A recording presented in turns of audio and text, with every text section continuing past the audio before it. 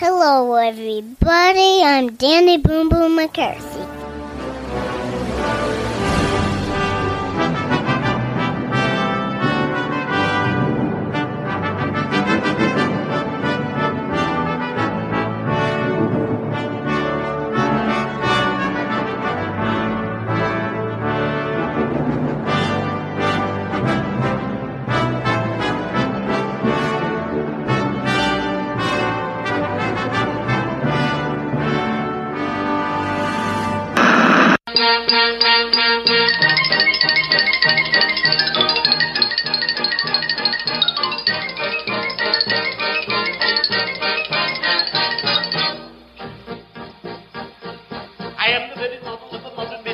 Life, information, vegetable, animal, and mineral. I know the kings of England, and I quote the Pike's historical from Marathon to Waterloo in order categorical. I'm very well acquainted too with matters mathematical. I understand equations both simple and quadratical. About binomial theorem, I'm teeming with a lot of news. Ooh, lot of news. Got it. With many cheerful facts about the square of the hypotenuse.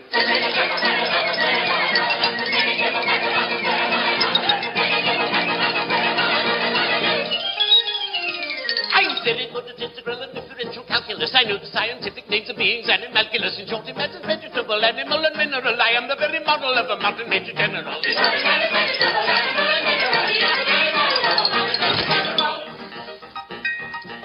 I know arithmetic, history, king, authors, and paradox.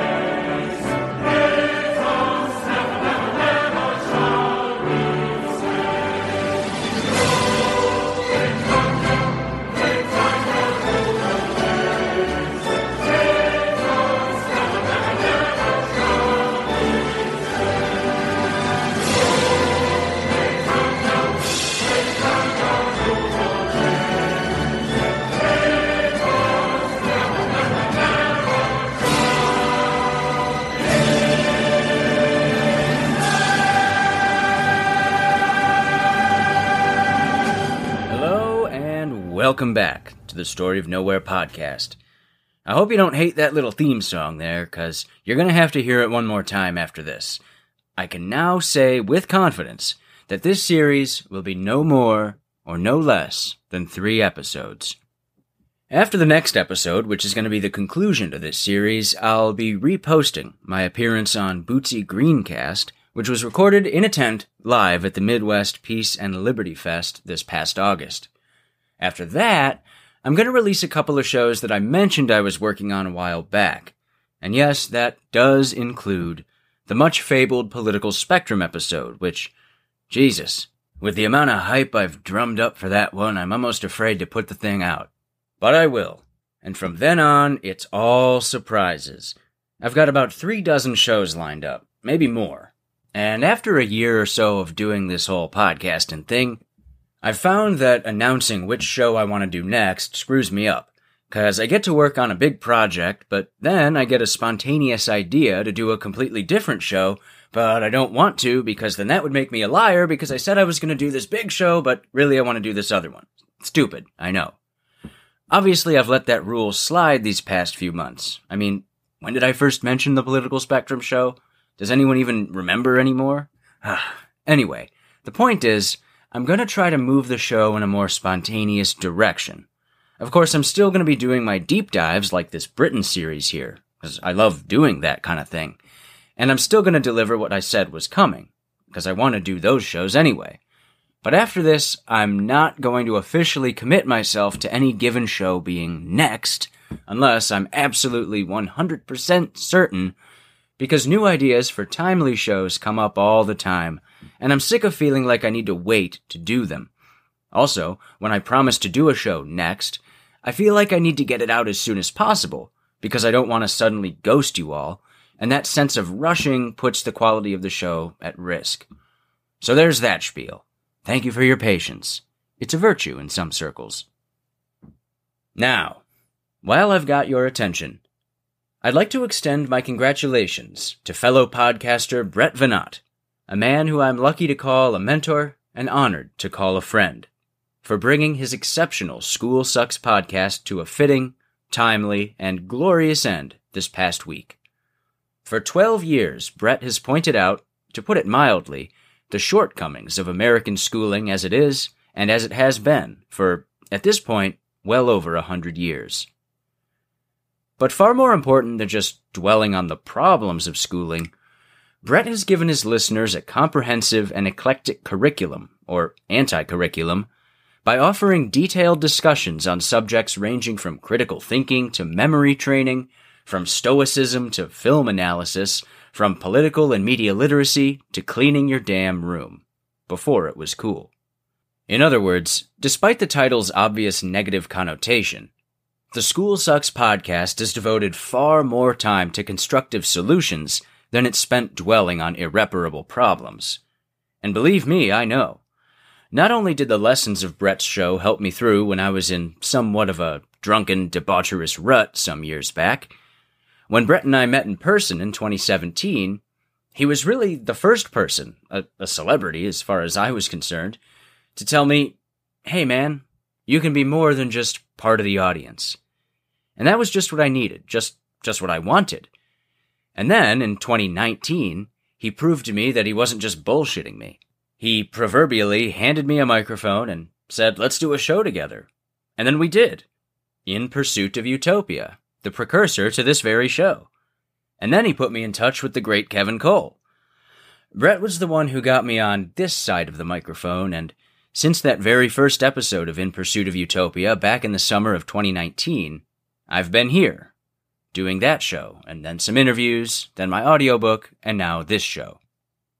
So I really owe Brett a lot.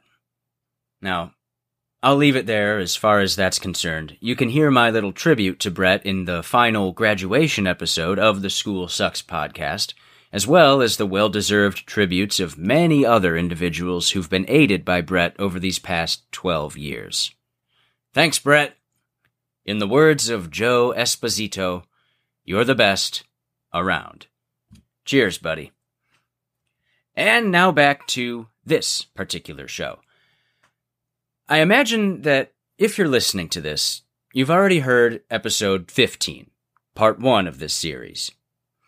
If somehow you missed that or slept through it or something, I recommend checking it out before leaping on into this one. It really lays the groundwork for this one, and frankly, without part 1, this here part 2 ain't gonna make very much sense. Or, well, I guess it'll make sense, but you'll feel like something's missing. So go on. Listen to part 1. Besides, I sort of introduced the series itself in that show, and I'm not about to repeat myself here. So you better make sure you've heard it. Instead of repeating myself, I'll take this opportunity to do a little salesmanship. If you enjoy this podcast and find the historical analysis and philosophical commentary I provide interesting or useful or entertaining, I beseech you to subscribe if you haven't already, and to recommend this show to any of your friends and family who you think might be receptive to this sort of production.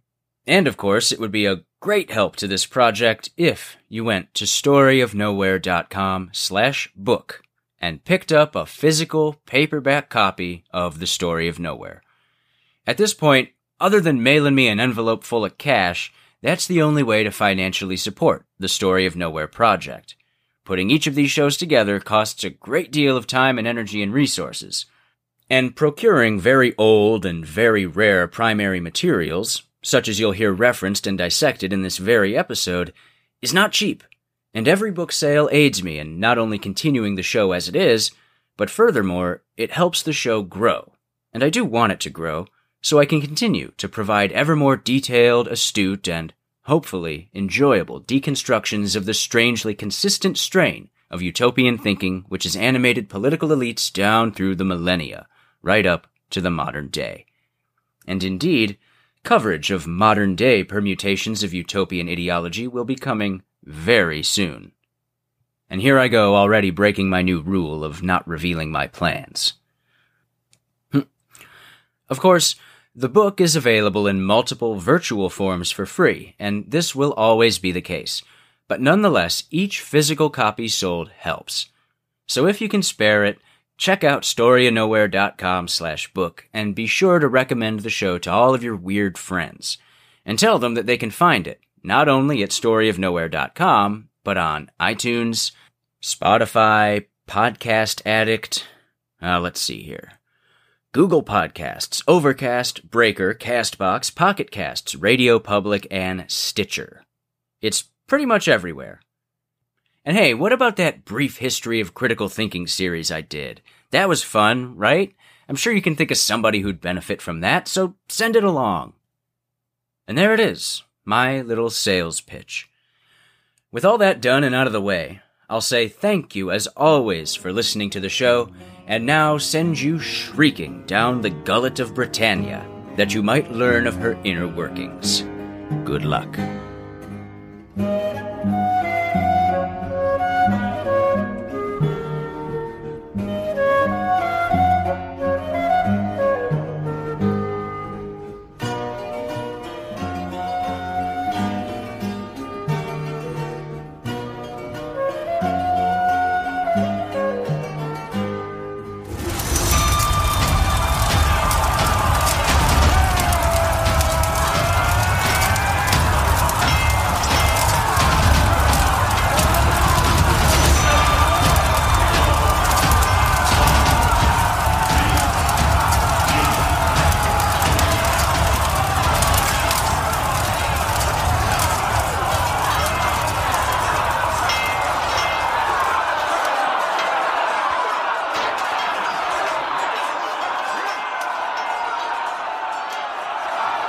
Myth, Empire, and Utopia. The Rise and Rule of Britannia. Part 2. Empire and Utopia. Britain Unlimited. Chapter 1. The Golden Age of Camelot. AD 500. Britain is burning. The Romans are gone, and pagan Anglo-Saxons flood in from the south and the east. Uther Pendragon, king of the besieged Britons, is dead, poisoned at Verulam by conniving Saxons.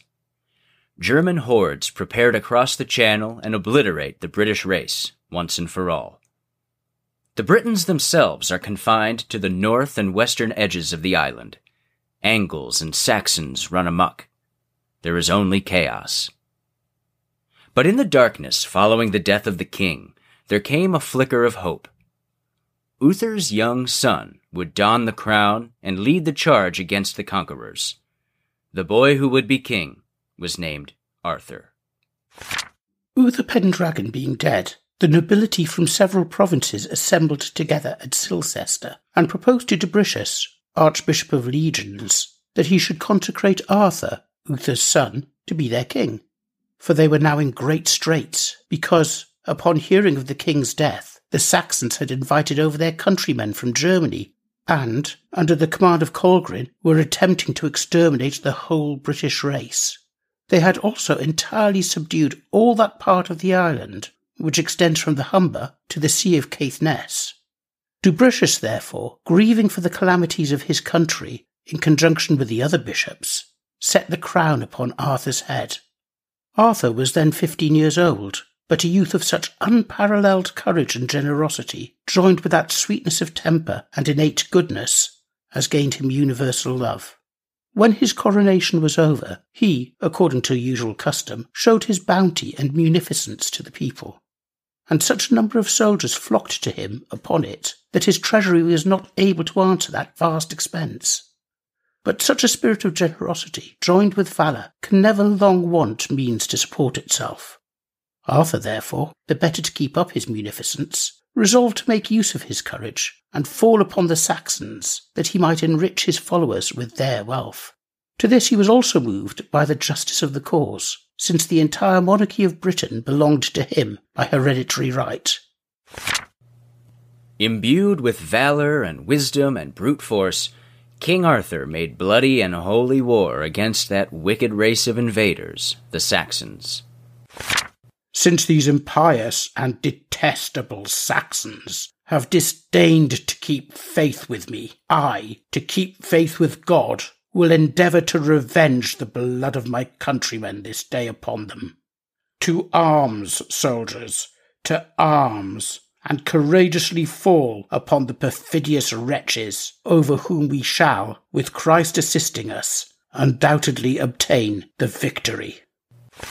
The Saxons were no match for Arthur and the mystical folk weapons he bore into battle. Then girding on his caliburn, which was an excellent sword made in the Isle of Avalon, he graced his right hand with his lance, named Ron, which was hard, broad, and fit for slaughter. Whereupon Arthur, provoked to see the little advantage he had yet gained, and that victory still continued in suspense, drew out his caliburn, and calling upon the name of the Blessed Virgin, rushed forward with great fury into the thickest of the enemy's ranks, of whom, such was the merit of his prayers, not one escaped alive that felt the fury of his sword. Neither did he give over the fury of the assault, until he had, with his caliburn alone, killed 470 men. With might and right on his side, and caliburn and Ron in his hands, Britain's greatest king managed to force the Germanic invaders into submission and unite the land under his rule. Having done so, the ambitious King Arthur then turned his sights outwards. Just over a year later, he had added to his realm Ireland, Iceland, Gothland, and the Orkney Islands. Having thus established a true British Empire, Arthur and his Britons entered into an age of peace, honor, and tranquility. So highly respected were Arthur and his court that foreign nations couldn't help but imitate their manners of speech and dress. A British gentlemanliness became the standard for the civilized world, while the uncivilized world trembled at the very mention of righteous Arthur. Smitten with his own reputation, Arthur set out to extend his dominion even further, successfully conquering Norway, Dacia, Aquitaine, and Gaul. Despite being a conqueror beyond compare, Arthur was a wise and scrupulous leader, taking care to heed the counsel of all the kings of the lands he reigned over. He was the true heir of Brutus, father of Britain, destined to be king over a boundless realm. His was a time and place of wizards and fair maidens and good Christian soldiers. It is the archetypal kingdom, the archetypal Britain, in which fantasy and history meet. Duty, chivalry, and kingship are all embodied here in this utopia, and in this utopian king. The mythical reign of Arthur is the Golden Age myth of Britain. Chapter 2. Arthurian Ripples. Like Brutus, King Arthur first appears in Nennius's 9th century Historia Britonum. Only in this version, Arthur's not called a king, but a great general. His elevation to royalty comes centuries later, when, also like Brutus, his character is fleshed out in far greater detail in Geoffrey of Monmouth's 12th century work, Historia Regum Britanniae. This is the version of the Arthurian legend that you have just heard. It's also the version that's going to wind up being the most relevant to this presentation later on. However, the most recognizable, definitive version of the myth is certainly Le Mort d'Arthur, The Death of Arthur, written in 1485 by Sir Thomas Malory. That very year happened to mark a very important shift in English politics. For 30 years, beginning in 1455, two factions of England's ruling dynasty, the House of Plantagenet, wrestled for the throne in a series of civil conflicts now known as the Wars of the Roses. In 1485, the same year Malory wrote his book, the wars ground to a halt when Richard III, England's final Plantagenet king, was defeated in battle by the Welsh aristocrat Henry Tudor, as dramatized in the 1939 classic Tower of London. It was certainly a lucky coincidence for the newly crowned King Henry VII that Malory's book came out and reignited popular interest in Arthur the very year that he rose to power. England had been ruled by Plantagenet kings for over 300 years, since the days of Henry II. Simply killing Richard III would not be enough to legitimize the Tudor claim to the throne in the eyes of the public. Of course, Henry Tudor was of proper descent, and he was by no means a usurper. His mother was descended from the Lancaster branch of the House of Plantagenet. But Malory's reintroduction of King Arthur offered Henry something more. The Plantagenets had been the descendants of the Normans, the invading force that conquered England in 1066. While the Plantagenets claimed to also be descended from Brutus through the Welsh king Llewellyn the Great, they were primarily of Norman, and that is French, stock. Add to this the fact that England itself, at the time of the Norman invasion and afterwards, was mostly populated with Anglo-Saxons, Germanic peoples. The native Britons, dating at least as far back as the 6th century, had been pushed into what is now Wales. It's in Wales that the purest, brutish, British blood flows. Nennius and Geoffrey of Monmouth were both Welsh, and their mythic histories served as pro-Welsh, pro-Briton propaganda. And Henry's grandfather, Owen, claimed descent from Cadwalder, the last of the legendary kings, and of course, an heir of Arthur's. Now, with the rise of Henry VII in the House of Tudor, a Welshman, a true Briton, a true and direct descendant of King Arthur, and therefore of Brutus, at last sat on the throne of England. The obvious opportunity was not lost on Henry. He leaned into his native heritage and took full advantage of the Arthurian fervor that followed Malory's Le Morte d'Arthur. He based his court at Winchester in southeast England, which was said to be the historic site of Arthur's Camelot. He flew the same red dragon flag as Arthur. And, rather than name his firstborn son after himself, he instead chose to christen him Prince Arthur, Arthur Tudor. Unfortunately, Prince Arthur would die before he could become King Arthur II. His younger brother, who was named after their dad, succeeded Henry as King Henry VIII. Even still, the new king kept up the family's Arthurian appearances. Quite literally, in fact. At the Winchester Castle, there is a model of Arthur's famous round table. Henry had the piece refurbished, and in the process, had Arthur's face repainted to look exactly like his own. They were directly related, after all, so it's no surprise that they'd look alike, I guess. But the link between the great King Arthur and the Tudor dynasty would, ironically, be at its strongest during the reign of Henry's daughter, Queen Elizabeth I. Like her forebearer Arthur, Elizabeth was a staunch defender of her people, ruthlessly warding off Scottish usurpers from the English throne. She was a strong military leader, pushing England towards naval supremacy with the defeat of the Spanish Armada in 1585. And she was even advised by a man who, like the magical Merlin of the Arthurian tales, was called, in his day, a wizard. John Dee was the Tudor Merlin, a polymath who dabbled in numerous arts, including the art of history.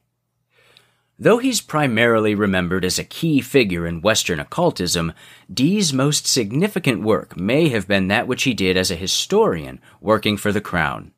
For it was in that role that John Dee provided geographical, legal, and historical justifications for a transatlantic British Empire. Chapter 3. John Dee, the Man. The Dee family, like the Tudors, came from Wales, their name being derived from the Welsh word du, meaning black. When the Tudors rose to power, the Dees followed them to England to serve the new Britannic monarchy. Roland Dee served as a courtier in the retinue of Henry VIII, though it would be his son, John, who would have the most to offer the crown. However, John is more commonly remembered not for his contributions to Tudor politics, but for his association with the occult. John Dee is the occult's Leonardo. He studied astrology and astronomy, as well as alchemy, philosophy, mathematics, the natural sciences, and more. In John Dee, The Politics of Reading and Writing in the English Renaissance, William Sherman says, quote, "Like other representatives of late Renaissance encyclopedism, he believed that his strivings in these various spheres amounted to a patterned and synthetic endeavor, that by mastering all disciplines and all books, he would apprehend the mystery of God's creation." Unquote. With his long white beard, his little black cap, and his bizarre and esoteric interests, Dee was, in many respects, the real-life inspiration behind the now stereotypical image of a wizard. Given his reputation as an occultist and the intrigue that surrounded him, he would later be used as the model for William Shakespeare's sorcerer Prospero in his play The Tempest. As interesting as his mystical exploits are, they distract from his more hard-nosed and, frankly, more important work, which is the concern of this particular presentation. As it turns out, John Dee was a key player in the very early years of British imperial thought. According to most reference works, John Dee is the man who actually coined the term British Empire in his 1576 work, General and Rare Memorials Pertaining to the Perfect Art of Navigation. However, as was shown in Part 1 of this series, the concept of a British Empire precedes Dee, namely in the Duke of Somerset's 1547 call for a, quote, Empire of Great Britain, unquote. According to Dee himself, a 1568 book by William Lambarde contained the words British Empire. And that same year, 8 years before Dee supposedly coined the term, the Welsh cartographer Humphrey Lloyd mentioned a, quote, British Empire, unquote, in his Commentarioli Britannicae Descriptionis Fragmentum. There is some speculation that Dee had, in fact, referred to a British Empire before Lloyd in a now-lost 1565 work, Synopsis Republicae Britannicae, but this, of course, can't be proven. Therefore, based on the evidence available to us, it would appear that, despite what reputable encyclopedias and databases continue to claim, John Dee did not coin the term British Empire, and certainly the concept of a British Empire didn't originate with him either. Nevertheless, Dee was crucial in the early mental configuration of the empire, even if he wasn't directly responsible for its rhetorical founding. Let us now turn to his imperial contributions. Not quite as incredible as alchemy or conversations with angels, yet, while legalistic and practical in their intent, still, in true Deean fashion, fantastical, and riddled with occulted history in their own right. Chapter 4. John Dee and the British Empire. Aside from being Shakespeare's basis for Prospero the Sorcerer, John Dee was also, allegedly, a partial inspiration for another literary figure, Ian Fleming's famous agent of imperialism, James Bond. Dee himself, among his many vocations, had actually worked as a spy for Queen Elizabeth, signing his secret correspondences 007. Unsurprisingly, some of his works were never published for general consumption, namely those which would have been of specific service to the crown or to privateers. According to historian Ken McMillan in Discourse on History, Geography, and Law, Dee's General and Rare Memorials Pertaining to the Perfect Art of Navigation, quote, was published in a limited run of 100 copies in 1577, and in a catalogue of his library prepared in 1583, Dee indicated that 60 copies remained on his bookshelf. There's evidence to suggest that the Queen herself suppressed its distribution because she was interested in keeping secret many of Dee's ideas, and there's little reason to believe that it had much lasting impact. Two other extant writings, Of Famous and Rich Discoveries, 1577, and A Brief Remembrance of Sundry Foreign Regions, discovered, inhabited, and partly conquered by the subjects of the British monarchy, 1578, likely had limited audiences." Unquote. Dee's contributions to the early empire were, therefore, not so much propagandistic, that is, intended to rally the masses. Rather, his imperial works were aimed at specific influential individuals and groups. Given his official, unofficial role and lack of published work on imperialism, historians through the years haven't considered him all that important to the origins of the British Empire, even while they parrot the claim that he coined the term. With regards to his contributions to empirecraft, Macmillan writes that most historians have traditionally viewed Dee as, quote, "merely an enthusiastic amateur, but one of sufficient standing to have been granted a few audiences with senior state officials to muse over his rather far-fetched ideas," unquote. This all changed in 1976. In that year, a collection of lost documents by Dee was discovered. Documents which were referenced to by Dee in other works, but until then thought by historians to be alternative titles to some works of his that were already known. This newly discovered volume, out of sight for 4 centuries, at last shed light on John Dee's true role in the intellectual formation of the British Empire. Chapter 5. The Limits of the British Empire.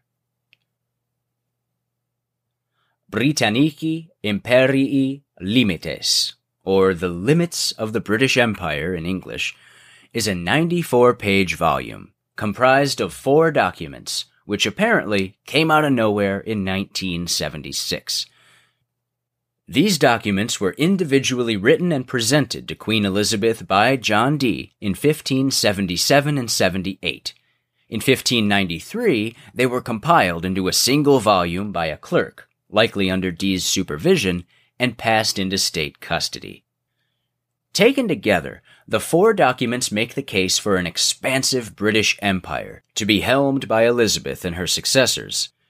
Dee proclaims that England and Scotland rightly fall under the jurisdiction, or imperium, of the Queen, that they ought to merge into one united British kingdom. He refutes the papal bulls of donation, which granted Spain and Portugal the first rights over the Americas, and, by citing an older version of the newly repopularized British Golden Age myth, he argues that the English monarch has not only the right but the duty to spread British influence across the isles of the North Atlantic and on into the New World. Over the coming centuries, the kingdoms of England and Scotland would unite to become Great Britain.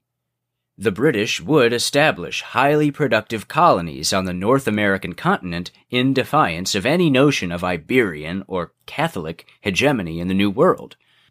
And the agents and exponents of British imperialism would argue that it was not only their right but their duty to spread British influence around the globe. To be poetic, in this one little book, the magician John Dee foretold the history of the British Empire.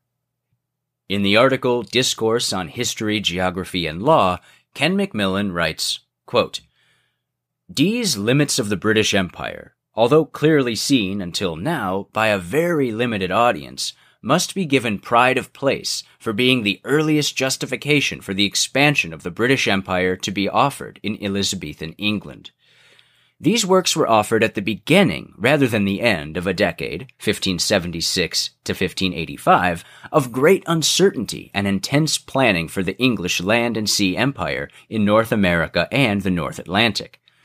Thus, the arguments and evidence that Dee expresses and develops in these seminal writings on empire, his early use of the term British Empire, and the overall impact of Limits, the volume, are of much more than passing interest. Dee's status as an imperial thinker shifts from enthusiastic amateur to leading expert, and his works are now required reading for those interested in claims to overseas territories during the early modern period, in early formulations of the British Empire, and in the contemporary use of evidence to serve a political and propagandist purpose." Unquote. The 4 documents contained in Limits are 1. Concerning a new location for the island of Estotalant and the province of Drogeo. 2. Concerning this example of geographical reform. 3. Unto your majesty's title royal these foreign regions and islands do appertain 4 points.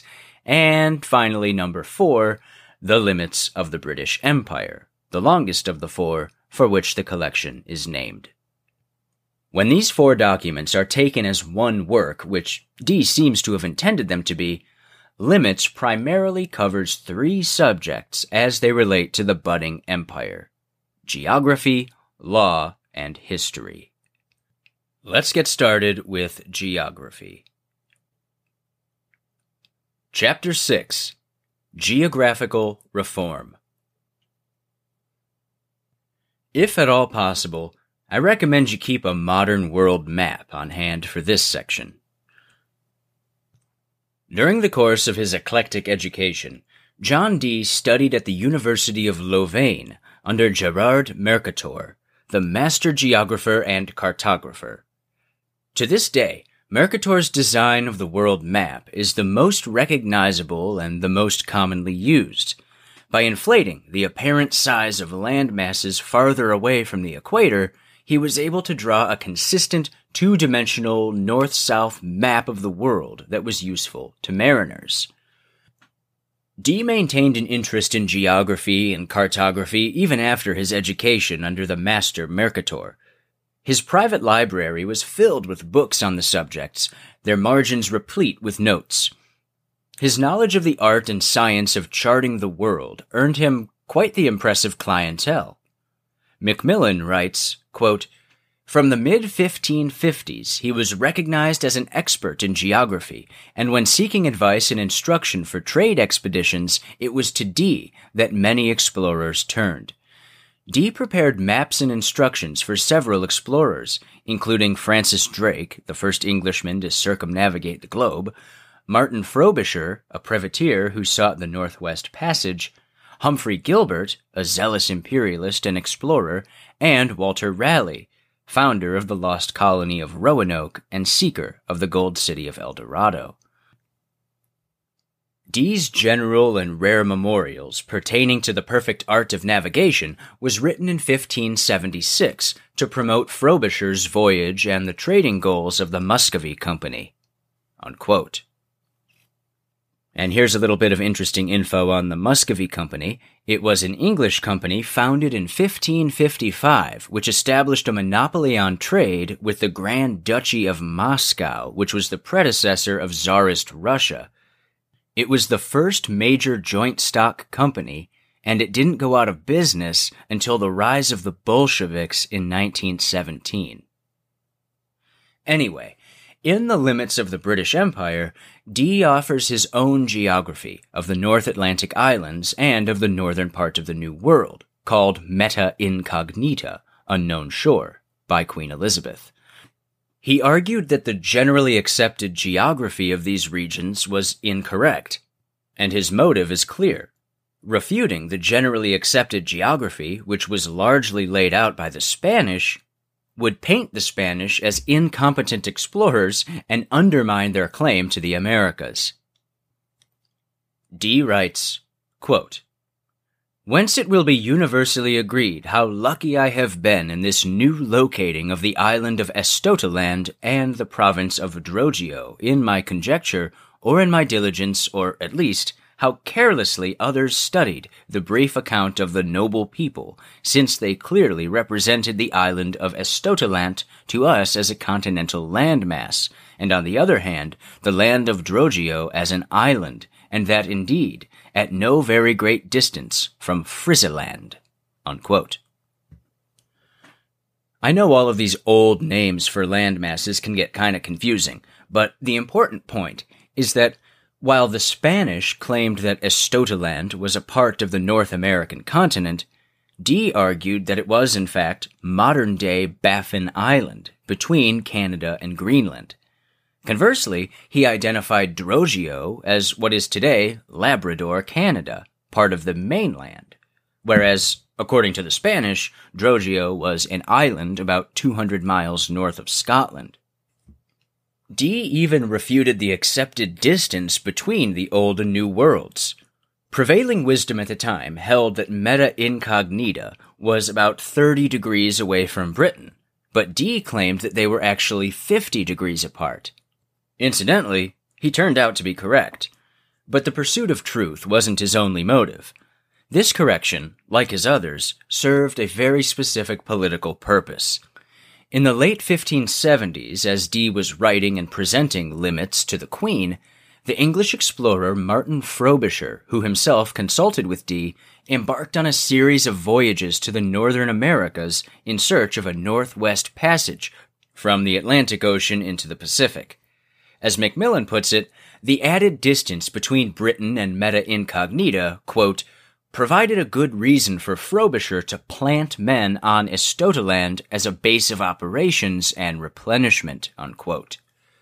At the same time, Dee claimed that the American continent itself was narrower than was thought, making the quest for a northwest passage a less daunting endeavor, and therefore more amenable to the crown.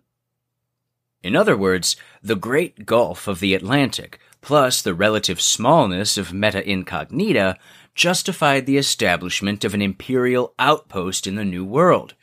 And indeed, during his 1578 voyage following Dee's presentations to Elizabeth, settlement was attempted, though it quickly succumbed to dissent and discontent.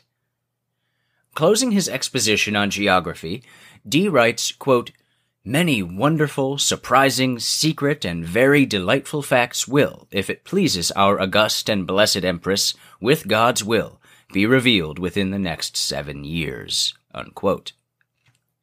Based on this statement, as well as on other contemporary source material, Ken Macmillan asserts that, quote, in his meetings in November 1577, then, it may be surmised that John Dee took the opportunity to recommend that Martin Frobisher be awarded a letter patent, to last 7 years, a standard licensing period, to travel to Baffin Island, settle some men there to mine for gold, and then continue his search for the Northwest Passage.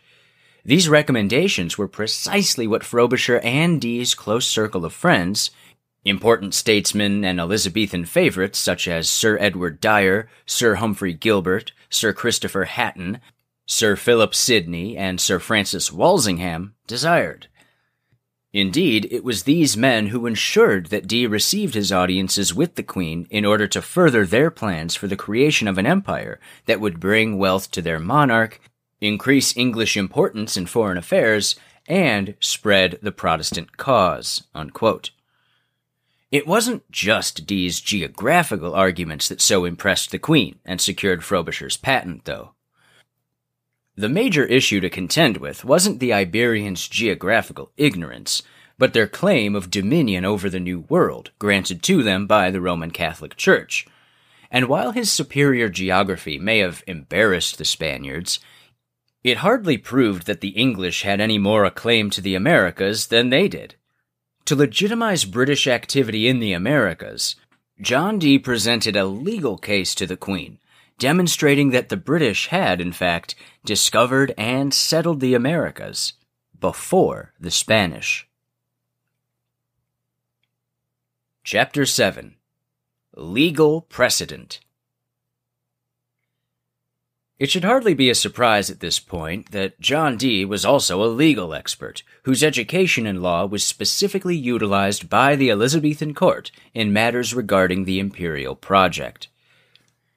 In 1580, Francis Drake, the first Englishman to circumnavigate the planet, returned to England with some goods from the Caribbean and a claim over a region he called Nova Albion, or New Albion, located somewhere in modern California, or some say in modern Oregon. Hearing this news, the Spanish complained that Drake had violated their dominion over these lands, by 1, engaging in unapproved commerce in the Caribbean, and 2, laying claim to land which the Pope had donated to them, the Spanish. To rebut the Spaniards, Queen Elizabeth called in John Dee. Dee assured the Queen and her agents that Drake hadn't violated any laws or rights, and upon taking his counsel, they proceeded to pen a reply to the concerned Spanish government. And their response clearly echoes Dee's imperial attitude. It reads, quote, "The Spaniards have brought these evils on themselves by their injustice toward the English, whom contra ius gentium, against the law of nations, they have excluded from commerce with the West Indies. The Queen does not acknowledge that her subjects and those of other nations may be excluded from the Indies on the claim that these have been donated to the King of Spain by the Pope, whose authority to invest the Spanish king with the New World, as with a fief, she does not recognize. The Spaniards have no claim to property there except that they have established a few settlements and named rivers and capes. This donation of what does not belong to the donor and this imaginary right of property ought not to prevent other princes from carrying on commerce in those regions or establishing colonies there in places not inhabited by the Spaniards. Such action would in no way violate the law of nations, since prescription without possession is not valid." Unquote. In the end, the English kept the goods from the West Indies and maintained their claim over Nova Albion, and the Queen herself paid a personal visit to John Dee's house to thank him for his help in the matter. This little episode had significant implications in England's Cold War against Spain. Whereas the Spanish, who supposedly had dominion over the entire New World, had only actually been to a relatively confined portion of it, the English had now set foot on the Pacific coast. Of course, John Dee's legal contributions to the imperial scheme precede this event, perhaps most significantly in the limits of the British Empire. Before Martin Frobisher struck out in 1578 on his third and final voyage in search of the Northwest Passage, Queen Elizabeth asked John Dee, law expert, to craft a legal argument in support of such an action. This argument would have to be in accordance with the Corpus Juris Civilis, or body of civil law, set down by the Eastern Roman Emperor Justinian in AD 534. Though this old legal code was lost in the West for hundreds of years, it was reintegrated in the late 11th century, and by Dee's time, the late 16th century, it had become a sort of universal legal standard, a progenitor of international law. As nations like England refused to bow to Rome, the Pope effectively lost his power to arbitrate when two nations entered into conflict. Thus, in this age of Reformation, such an internationally recognized code became all the more important in matters regarding interstate relations.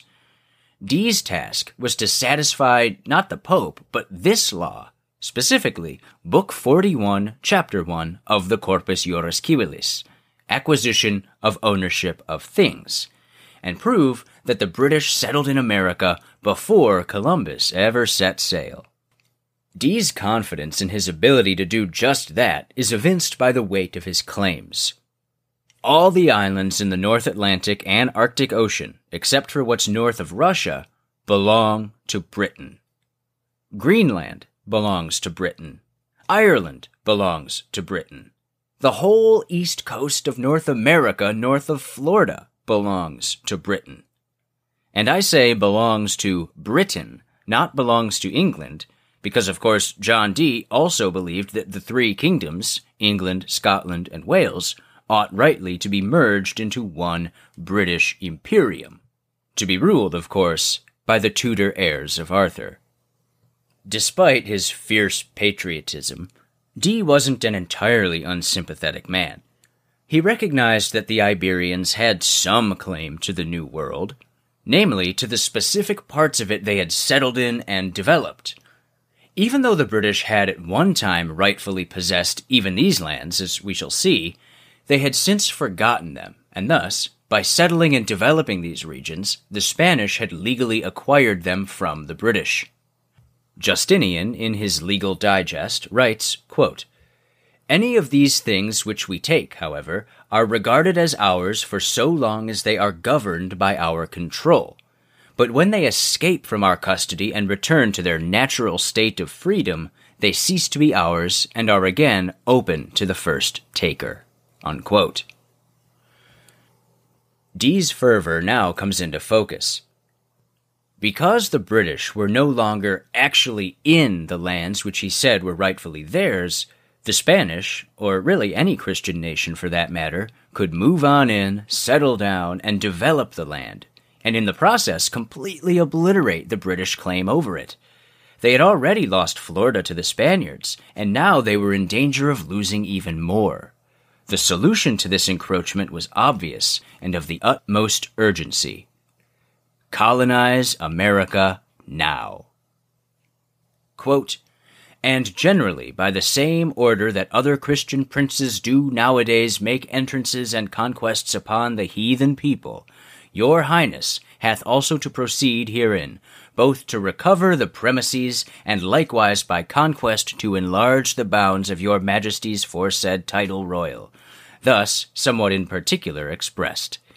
And chiefly this recovery and discovery enterprise is speedily and carefully to be taken in hand and followed with the intent of setting forth the glory of Christ and spreading abroad the heavenly tidings of the gospel among the heathen, which point of all Christian princes ought more to be esteemed than all their most glorious worldly triumphs." Unquote. Such is Dee's prescription. His motives clear and his imperial ends laid bare, we can now at last examine the meat of John Dee's legal case. It's an argument based in history, esoteric, mythic history, based on mysterious documents in his possession, some of which are now lost to us. According to this history, there had been, 1,000 years earlier, a vast intercontinental empire that spanned the North Atlantic, the Arctic, the Americas, and more. And believe it or not, Queen Elizabeth Tudor was the heiress to that empire. Chapter 8. Historia Imperium Britanniae. Quote, "In a series of maps, treatises, and conferences from the 1550s to the 1590s, Dee developed an expansionist program which he called This British Discovery and Recovery Enterprise. Supporting both the discovery of new lands and the recovery of territories that once arguably belonged to the British Crown, Dee gradually claimed for the Queen a vast imperial dominion covering most of the seas and much of the land in the Northern Hemisphere." Unquote. John Dee, The Politics of Reading and Writing in the English Enlightenment, by William Sherman. The 16th century was an electrifying time. There was a new world awaiting exploration and development. Scotland and Ireland teetered towards union with England, a union which would recreate the Britain of legend. There was a new, distinctly English religion with the monarch at its head, and the House of Plantagenet had been ousted by the House of Tudor, a family whose rise corresponded with the repopularization of the mythic King Arthur, from whom they claimed direct descent. John Dee, genius that he was, capitalized on all of these facts to craft a patriotic, restorationist case to justify the creation and expansion of the world's first modern empire. What makes Dee's limits of the British Empire so fascinating isn't his knowledge of Justinian law, nor his ability to point to Estotaland on a map. The masterstroke is his use of Britain's recently rebooted Golden Age myth. You see, as he frames it, the British Empire was actually the dormant, 1,000-year-old creation of the man Dee calls the paragon of all human nobility. John Dee's case would, he writes, quote, "depend chiefly upon our King Arthur," unquote. And it was Arthur's esteemed heiress, Queen Elizabeth's job to awaken that sleeping giant. Following Arthur's defeat of the Anglo-Saxons, all of Britain was united as one land under his crown, as it had been in the days of his forefather Brutus. In Limits, Dee provides Queen Elizabeth with a lengthy genealogical argument proving, as he sees it, that she is in fact the rightful ruler of all the three kingdoms, that the Scottish throne is in fact being held by a usurper. But the internal politics of Britain are actually the least interesting part of the limits of the British Empire. According to John Dee, the Britain of the Arthurian Golden Age was hardly limited to the British Isle itself. In fact, it was hardly limited at all. Of Arthur's empire, he writes, quote, Circa anno 530. King Arthur not only conquered and got under his subjection the islands of Ireland, Iceland, Greenland, Friesland, otherwise called Galandia, as by circumspect examining of ancient histories and chiefly by aid divine which I have bowled out only, with the lesser islands appertaining to the said Friesland, which are many, the chief whereof are Dulio, Monaco, Ledovo, and Ilofe, but even unto the North Pole. Unquote. To make this spectacular case, Dee cites and extensively quotes numerous arcane documents, including Geoffrey of Monmouth's Historia Regum Britanniae, which, thanks to the recent romanticized account of Arthur by Thomas Malory, appeared to be more historically objective. Another one of Dee's sources is William Lambarde's Archaeonomia, which, among other things, recounts William the Conqueror's supposed description of Arthur's ancient empire. Quote, Arthur, who was anciently the most famous king of the Britons, was a very great man, and courageous, and a celebrated warrior. This kingdom was too small for him. His spirit was not content with the realm of Britain.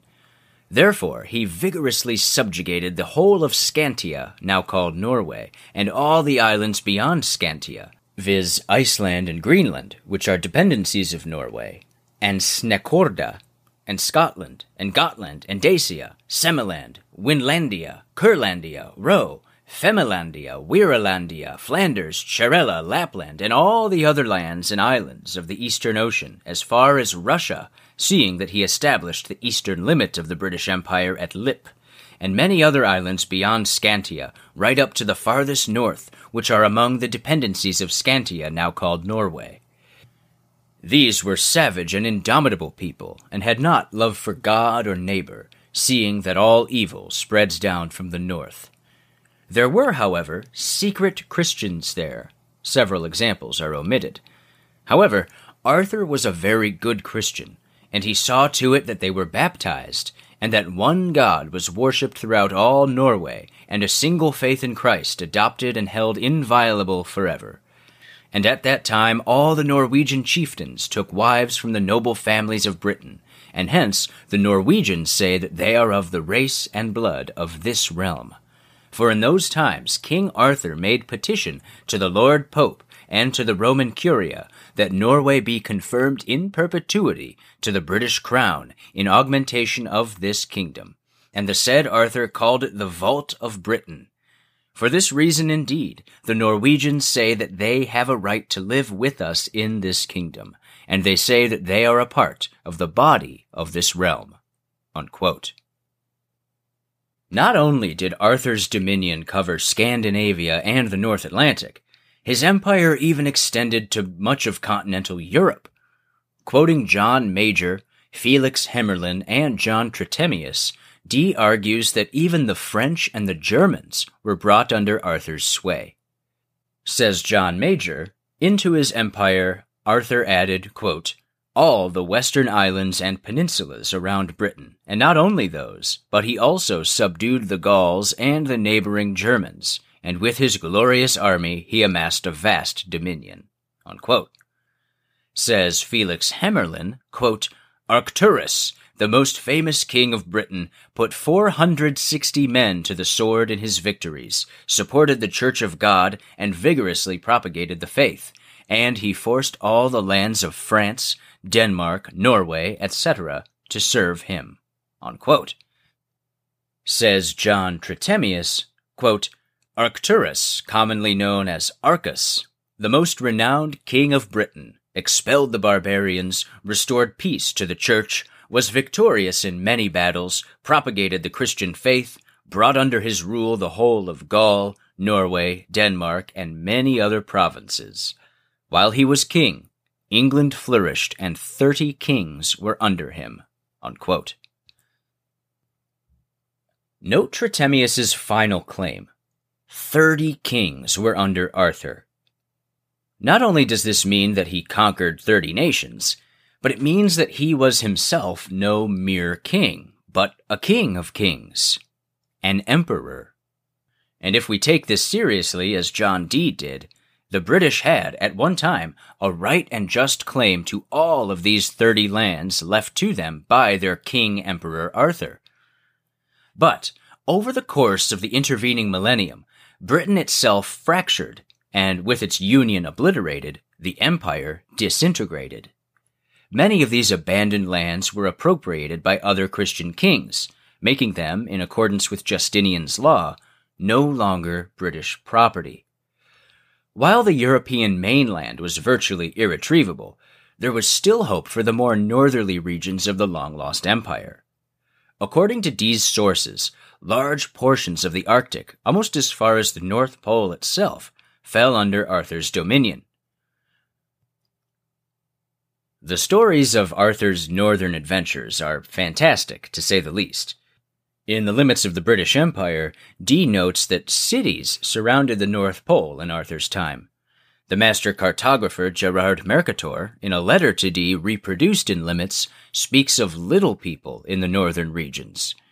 Interestingly, in this reproduction, Dee leaves out the bit where Mercator adds that Arthur also encountered 23-foot-tall giants in Greenland. Perhaps he didn't want to frighten the Queen or any potential explorers. In John Dee, King Arthur and the Conquest of the Arctic, Thomas Green traces the claims of Arthur's Arctic exploits at least as far back as the Arthuri Gestis, an elusive lost source mentioned in Dee's Limits. Based on the writings of Dee and others, it would appear that this text contained a more detailed account of Arthur's alleged conquests than we're currently left with. Mercator says as much to Dee regarding the Arthuri Gestis in his letter, which was reproduced in Limits. Quote, These are the mountains of which it is written that there were among them certain cities, as you can find mentioned in the Arthuri Gestis, and over against them dwell a people of small stature, mentioned in the Arthuri Gestis, etc. Unquote. Now, it's at this point that we must briefly pause our examination of Dee's history to point out some interesting similarities. In part 1 of this series, I pointed out that the tactic of synchronizing domestic and foreign myths for imperial purposes was practiced by the Greeks, who deliberately melded the story of their character Aeneas with the native Italian tale of Romulus and Remus.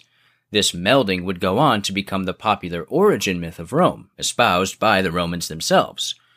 I then speculated that the Romans may have done the same to the British, that the Brutus myth, particularly its connection with Aeneas, may have been deliberately inserted into the British consciousness during the Roman conquest of Britain as a way of massaging the natives into seeing their conquerors as comrades. We may be witnessing a similar phenomenon in the tales of King Arthur's northern conquests.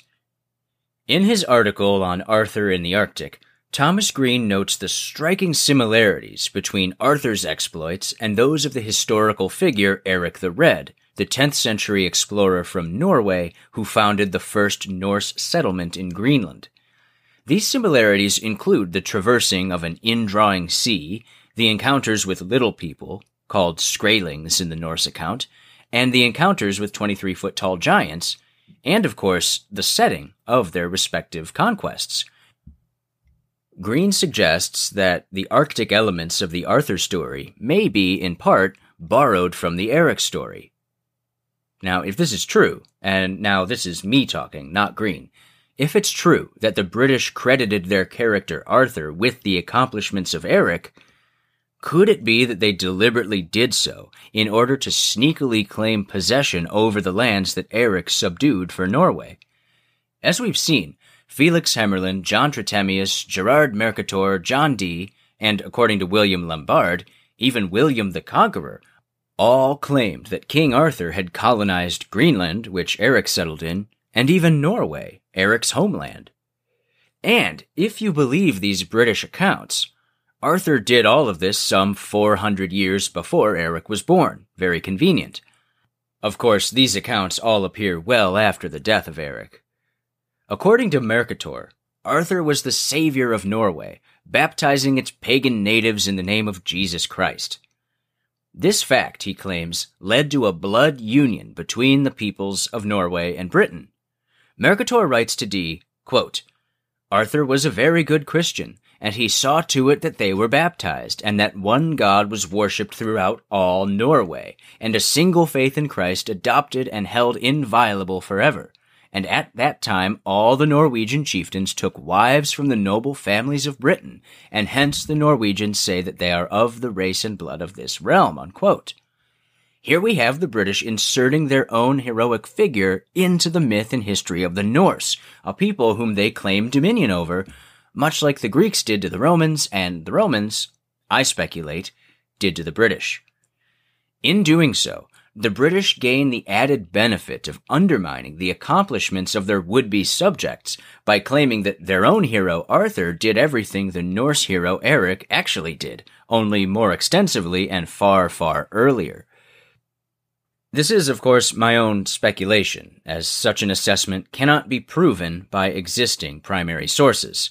However, as in the case of Brutus and Aeneas, I contend that this is rational speculation, and that it's consistent with the manipulative and subversive tactics of imperial intellectuals throughout history.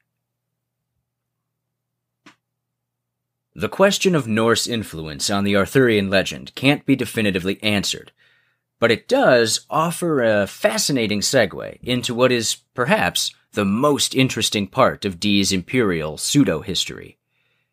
Eric the Red's son, Leif Erikson, arrived in the Americas around the year 1000.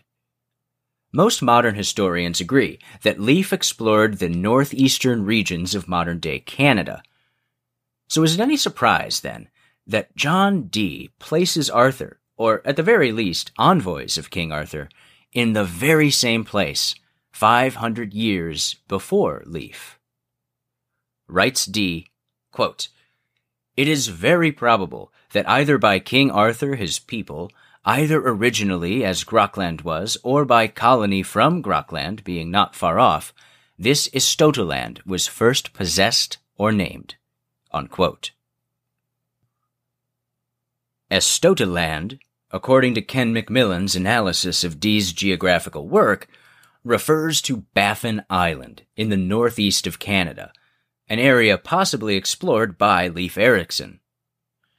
The fact that Dee incorporates the New World into Arthur's massive empire is significant in that, if you buy it, it thoroughly obliterates any Spanish claim to the right of first discovery. Moreover, in order to satisfy the Justinian legal principle that land isn't made property by claim alone, but also by cultivation, Dee asserts that Arthur actually brought civilization to the Americas.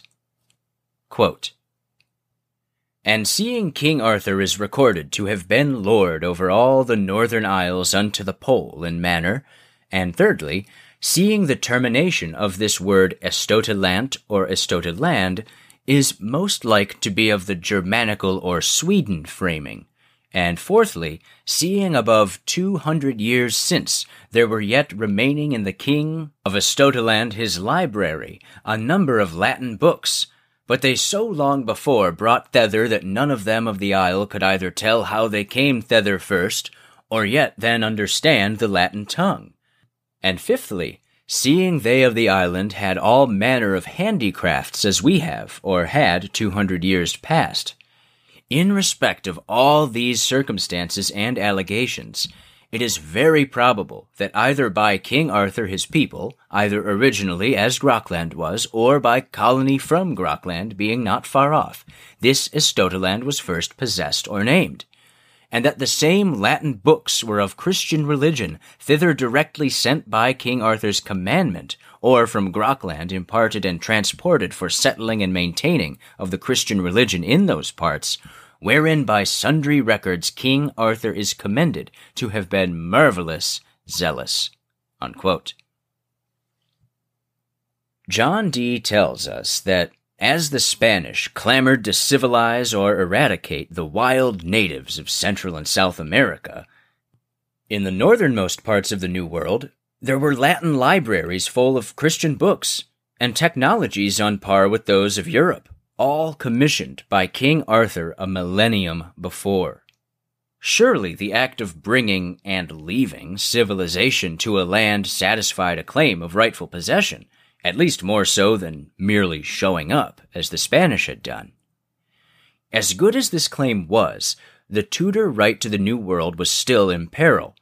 As Dee points out, the people of Estotaland were on the verge of losing their Latin tongue, and therefore on the verge of losing the ability to read the books sent by Arthur.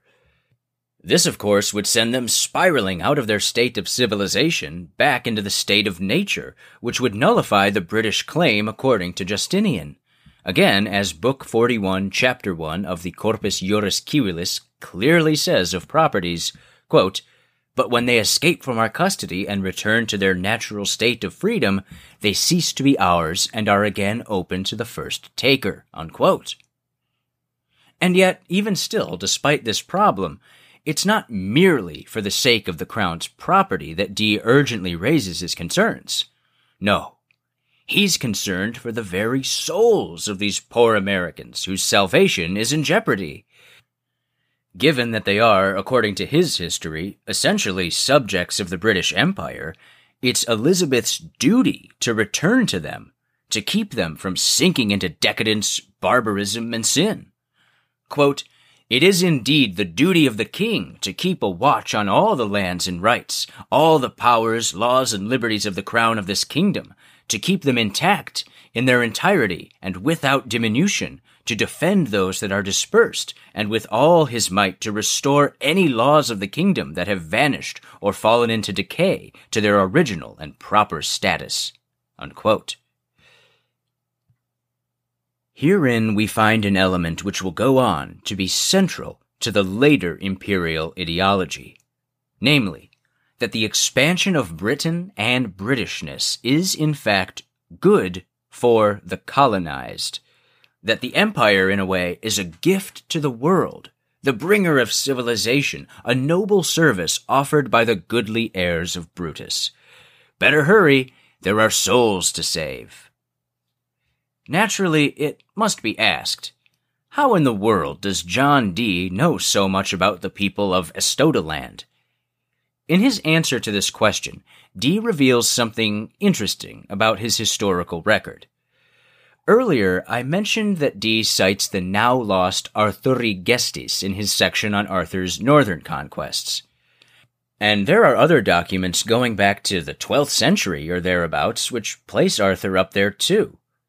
In other words, these claims of Arthur raising hell in the Arctic were already around for a couple hundred years by the time Dee got to them. Not so for Arthur's American adventures, interestingly enough.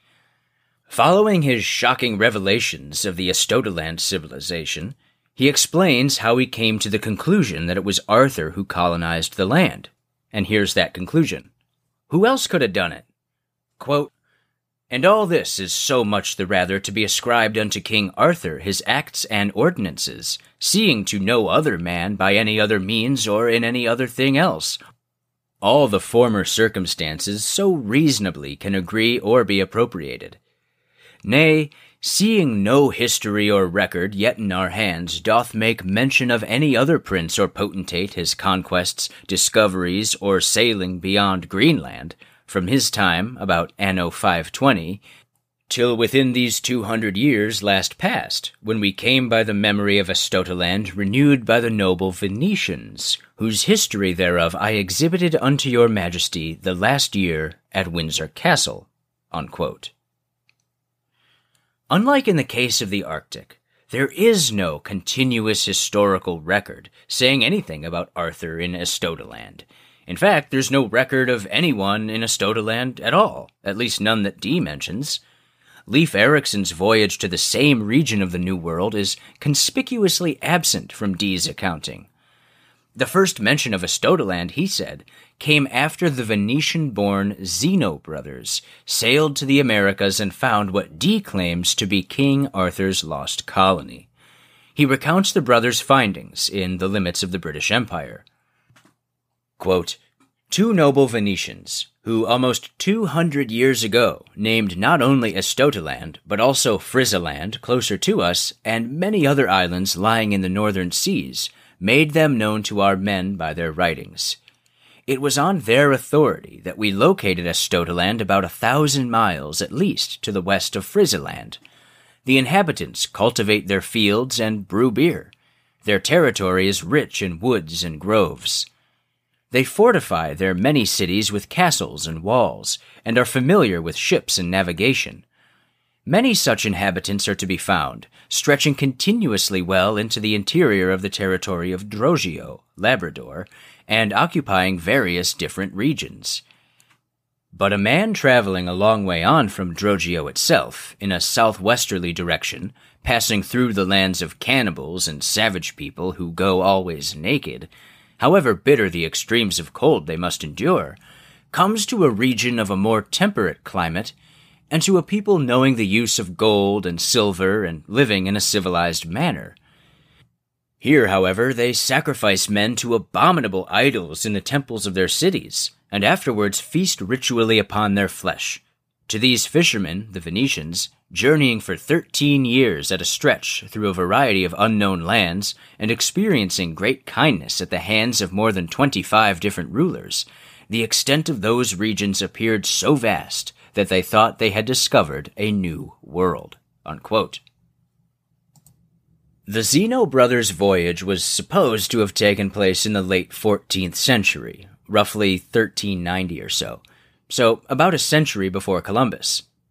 While Dee and his contemporaries, such as Mercator, took this dating for granted, it must be noted that the actual story of the Zeno brothers' trip to America didn't appear until 1558, when a descendant of theirs just so happened to find their letters and maps while cleaning out his attic. A questionable story with no real evidence to support its veracity, and post-Columbian, too. Nevertheless, Mercator incorporated the information from the alleged Zeno maps into his own maps, and John Dee was perfectly comfortable using the Zeno story to justify his imperial ambitions to the Queen. Never mind the fact that the actual Zeno documents at no point suggest that the British, let alone King Arthur, had anything to do with the civilizing of the American natives. Yet, in The Limits of the British Empire, Dee writes that the northernmost natives, those of Estotaland or Baffin Island, were the most civilized Americans according to the Zenos, and that, as the brothers ventured farther south, they found the natives to be wild and uncivilized.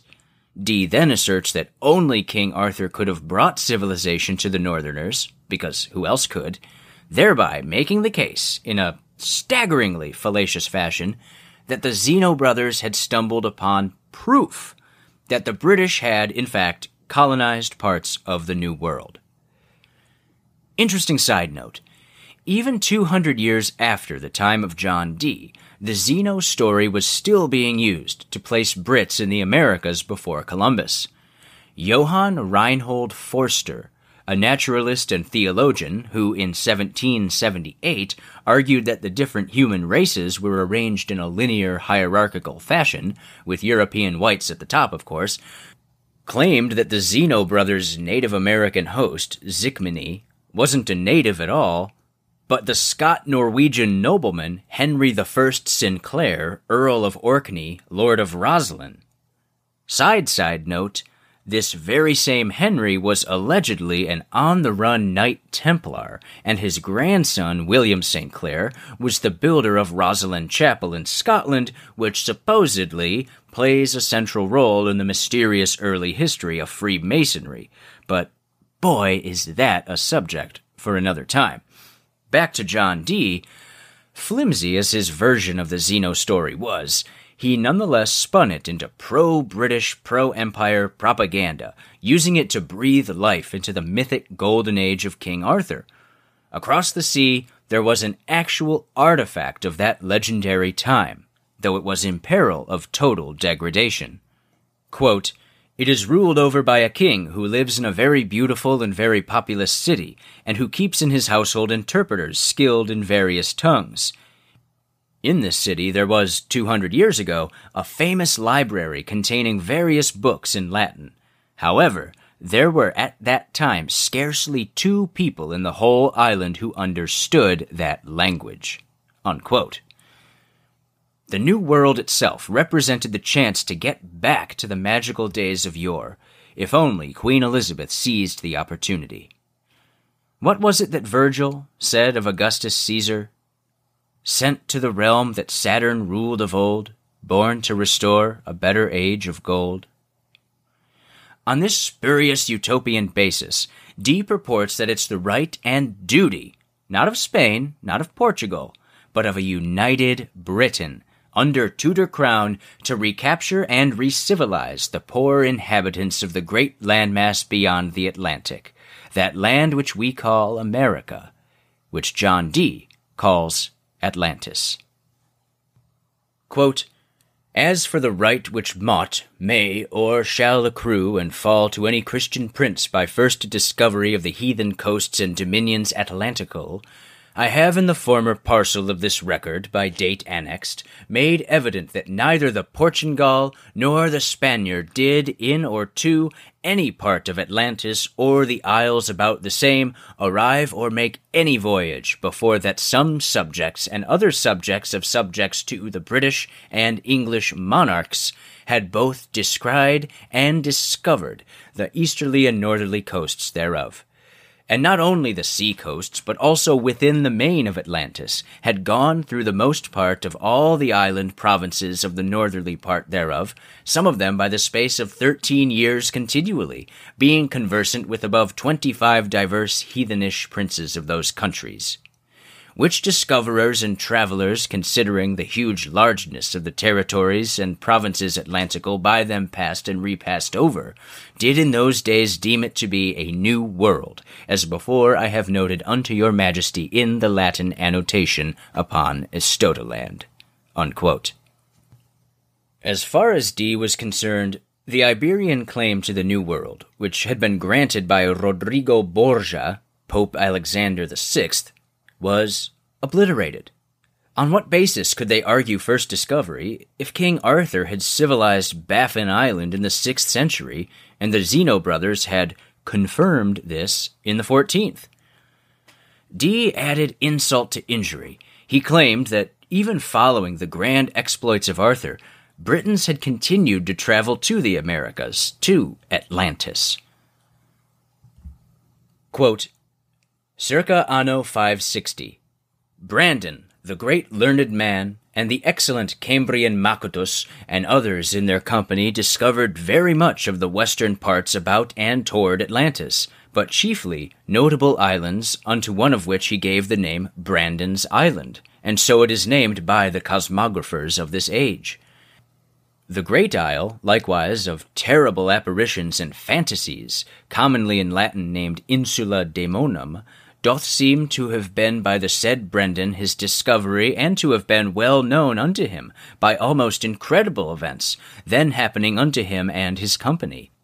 And because it is full of goodly woods and forests, and void of all human habitation, it hath lately been named Dos Arboredos. Of 4 of 5 other islands by him and his company discovered, and for 7 years' space continually, once every year, visited, as it were in circuit, I omit in this place the recital or my conjecture, which and where they are." Unquote. Well, that explains all the hubbub about your Brandon, eh? Brandon was a saint and scholar from the Irish town of Clonfert, who in the year 560 crossed an ocean, found Atlantis, the Americas, traveled to Insula Daemonum, located in what we now call the Bermuda Triangle, and lived. Go, Brandon, go! Dee offers yet another case, this one supposedly occurring around the year 1170. Quote, "The Lord Madoc, son to Owen Gwynedd, Prince of North Wales, leaving his brother in contention and wars for their inheritance, sought by sea, westerly from Ireland, for some foreign and apt region to plant himself in with sovereignty. Which region, when he had found, he returned to Wales again, and furnished himself with ships, victuals, armor, men, and women sufficient for the colony, which speedily he lead into the province and named Eaquaza, but of late, Florida, or into some of the provinces and territories near thereabouts, as in Appellation, Mocosa, Norumbega, each of these four being notable portions of the ancient Atlantis, not long since now named America." Unquote. With this history, most significantly that which involves King Arthur, Dee posited a united Britain, England, Scotland, and Wales all under one crown as one nation, whose borders spanned much of the Western Hemisphere. As Ken Macmillan succinctly puts it, quote, "The boundaries of the British Empire included all of North America, all of the North Atlantic, and the entire Arctic Ocean abutting Northern Europe." Unquote. Chapter 9. Effects of Limits. Despite King Arthur's traditional approach to heroism, riding in, driving out the pagans and barbarians, and helping the good people to find Jesus until they pledge their everlasting loyalty to him, John Dee tells us that, surprisingly, not all of the colonized were fans of Arthur's. There were certain ingrates who would downplay the extent of Arthur's empire. Quote, "Saxons, Scots, Picts, Danes, and Norwegians, and others, who felt the force and dint of his sword, did what they could to deface or utterly to raze out the memory of that incomparable Britain." Unquote. According to Dee, Polydore Virgil, the great humanist critic of Britain's legendary history, didn't debunk it on rational grounds. No. Instead, Polydore Virgil burnt cartfuls of primary documents that described the full extent of Arthur's glorious empire. It's because of him, you see, that we don't have the concrete proof that we would want that says that Arthur was in fact in the Americas and everywhere else. Mending this broken record was therefore one of Dee's motivations for writing The Limits of the British Empire. Of course, having gone through the history that Dee provides, it would appear that this magician, this man who spoke to angels, this intelligence agent, may have taken some creative liberties with his accounting of British history.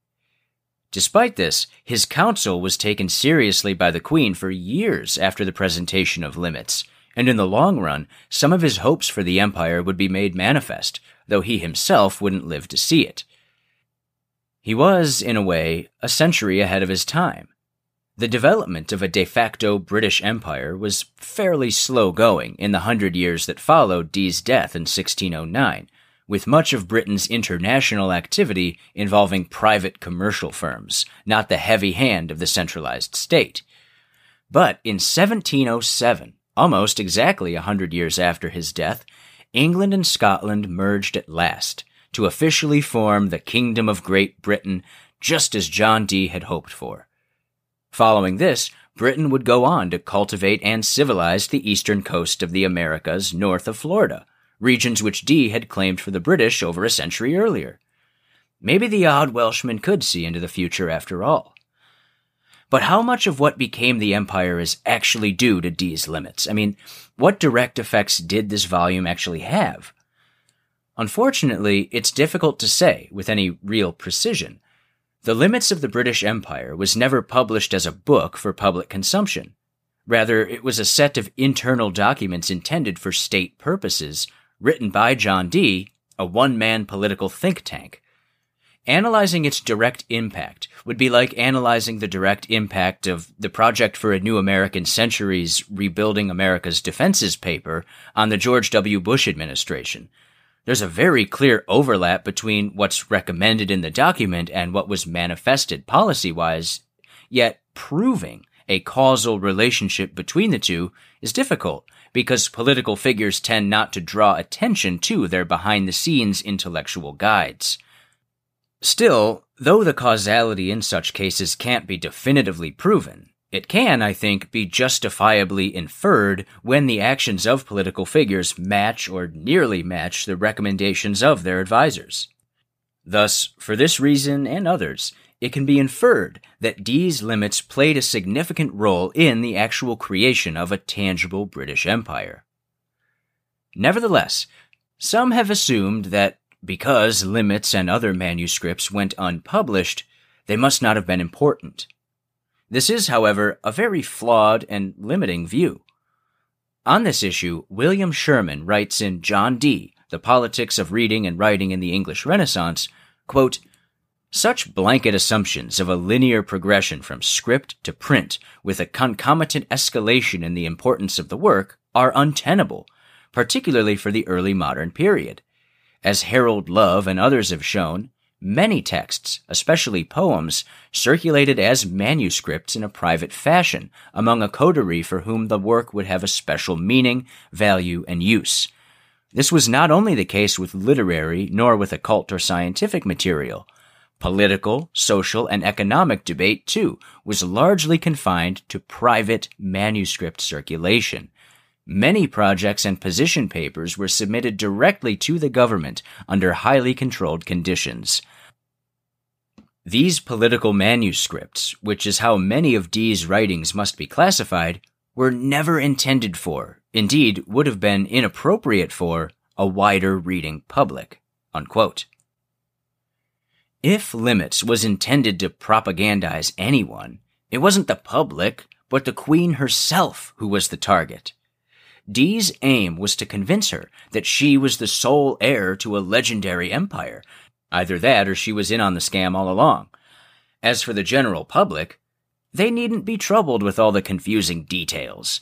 The Tudor family had for nearly 100 years at that point been closely associated with the Arthurian myth, and perhaps that was good enough. Limits presented Elizabeth with the esoteric side of that connection and recommended that she take full advantage of it. Following the production and presentation of The Limits of the British Empire, Dee was considered by the educated English elite an authority on all matters imperial. I've already mentioned that Dee advised Martin Frobisher in his quests for the Northwest Passage in the late 1570s, as well as his handling of the Drake affair in 1580, when Dee was brought in to resolve the dispute with the Spanish. In 1581, the lawyer Charles Merbury wrote, quote, "Master Dee hath very learnedly of late, in certain tables by him collected out of sundry ancient and approved writers, shown unto her Majesty that she may justly call herself Lady and Empress of all the northern islands." Unquote. In 1582, the merchant Sir George Peckham consulted Dee and then, quote, "outlined for the Queen the benefits of seizing control of the unclaimed territory between Canada and northern Florida. In justifying this effort to restore Her Highness's ancient titles, Peckham drew upon the legend of Lord Madoc, who had established a title through prescription of time, the exact argument used by Dee," unquote, writes Ken Macmillan in the essay Discourse on History, Geography, and Law. Richard Hakluyt, a notorious advocate for empire and a personal friend of John Dee's, presented his Discourse on Western Planting to the Crown in 1584 in an attempt to secure permission for Sir Walter Raleigh to sail to the New World. Macmillan writes, quote, "In the chapter of the discourse concerning the Queen's sovereign title, the most scholarly portion of the treatise, Hakluyt argued that the Queen had title to Florida, northward to the Arctic, based on the voyages of Madoc, Cabot, Thorne, and others mentioned by Dee. It's important to note that despite Hakluyt's modern reputation as Elizabethan England's leading propagandist of empire, on the whole, Dee's works were better received and utilized by the English crown than Hakluyt's discourse," unquote.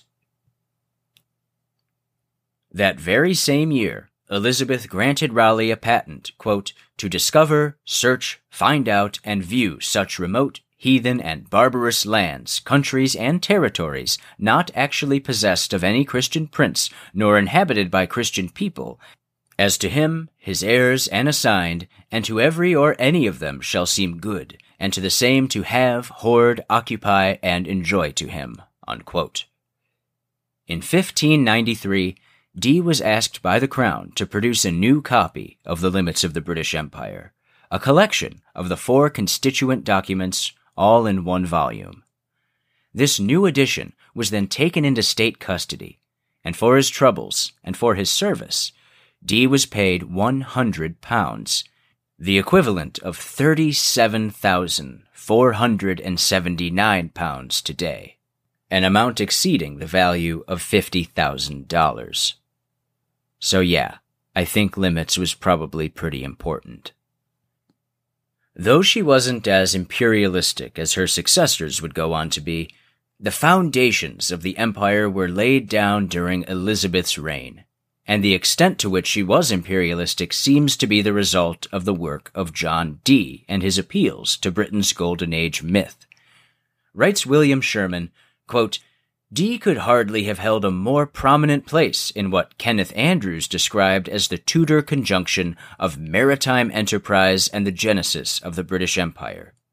He is traditionally credited with the very term British Empire, and he was one of its earliest, boldest, and most ingenious advocates." Unquote. Chapter 10. Commerce and Conquest International. Queen Elizabeth I died in 1603, to be replaced by James of the Scottish House of Stuart. With the ascension of the Scottish James, the crowns of England and Scotland were united at last, though not yet officially, still making James the first king of Great Britain in almost 1,000 years, if the old legends are to be believed. It was during the reign of King James that the colonization of North America began in earnest, with the founding of James Fort in 1607, later to be renamed Jamestown, and the founding of the Plymouth colony in 1620. One would imagine that John Dee would be held in high esteem considering these circumstances, and yet John Dee was nowhere to be found.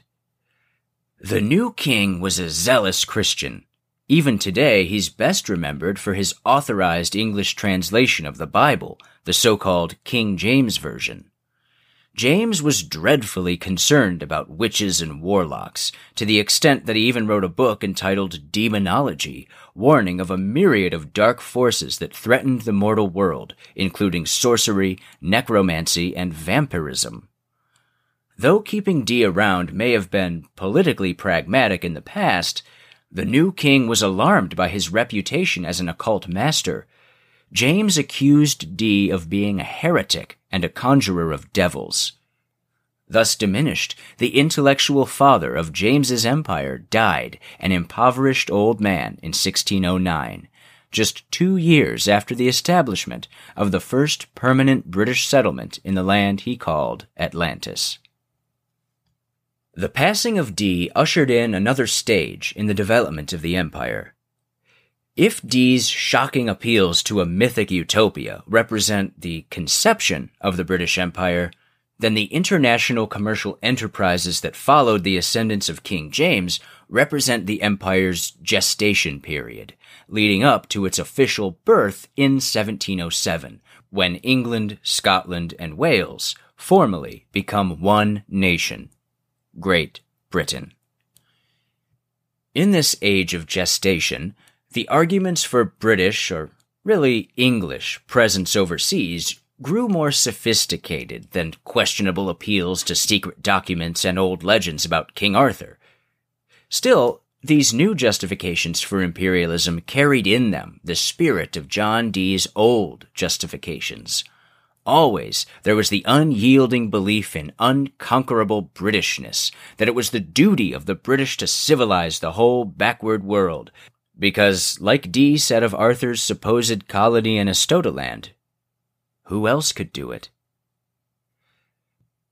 The sort of civilization building that Dee ascribes to Arthur more than satisfied the requisite conditions for land to be considered property according to Justinian law, a fact which, perhaps, reveals the true motivation behind Dee's and other imperialists' urgent desire to tame the new wild lands.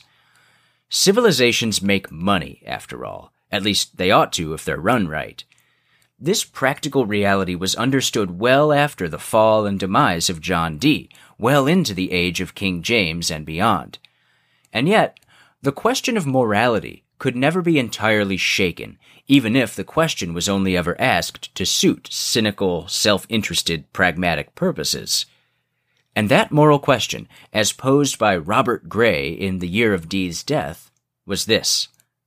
Quote, "By what right or warrant we can enter into the land of these savages, take away their rightful inheritance from them, and plant ourselves in their place, being unwronged or unprovoked by them." Unquote. What about the natives? One solution to this problem was offered the following year, 1610, by Sir Edward Coke, the greatest jurist of the age. The Right Honourable Sir Edward contended, quite simply, that because the natives were heathens, they were owed nothing by the Christian conquerors. They had no rights. Their souls were as good as damned as it was. Therefore, they were to be treated as an eternal foe, perpetui inimici, and exterminated as if they were the devil's own spawn. The modern listener will be relieved to hear, however, that Coke's theory was generally viewed as unacceptable, even back then. Perhaps it was due to a religious or ideological disposition, or maybe it was just to differentiate themselves from the Spanish, whose vicious treatment of the American natives was brought to light by Bartolomé de las Casas. Either way, the British insisted that their purpose in the Americas was not conquest, but commerce. They weren't there to oppress the tribesfolk, but to establish legitimate commercial organizations. David Armitage writes in The Elizabethan Idea of Empire, quote, "The British Empire was the first post-Reformation empire. It was an empire of commerce, not conquest, defended by its navy rather than being propagated by an army." Unquote. As the years passed, the secondary goal of saving the souls of the heathen Indians drifted in and out of focus, depending on the situation. At the very beginning, when the Crown was fairly disinterested in the Americas, the salvation of the natives was touted as a moral obligation by ambitious advocates of empire.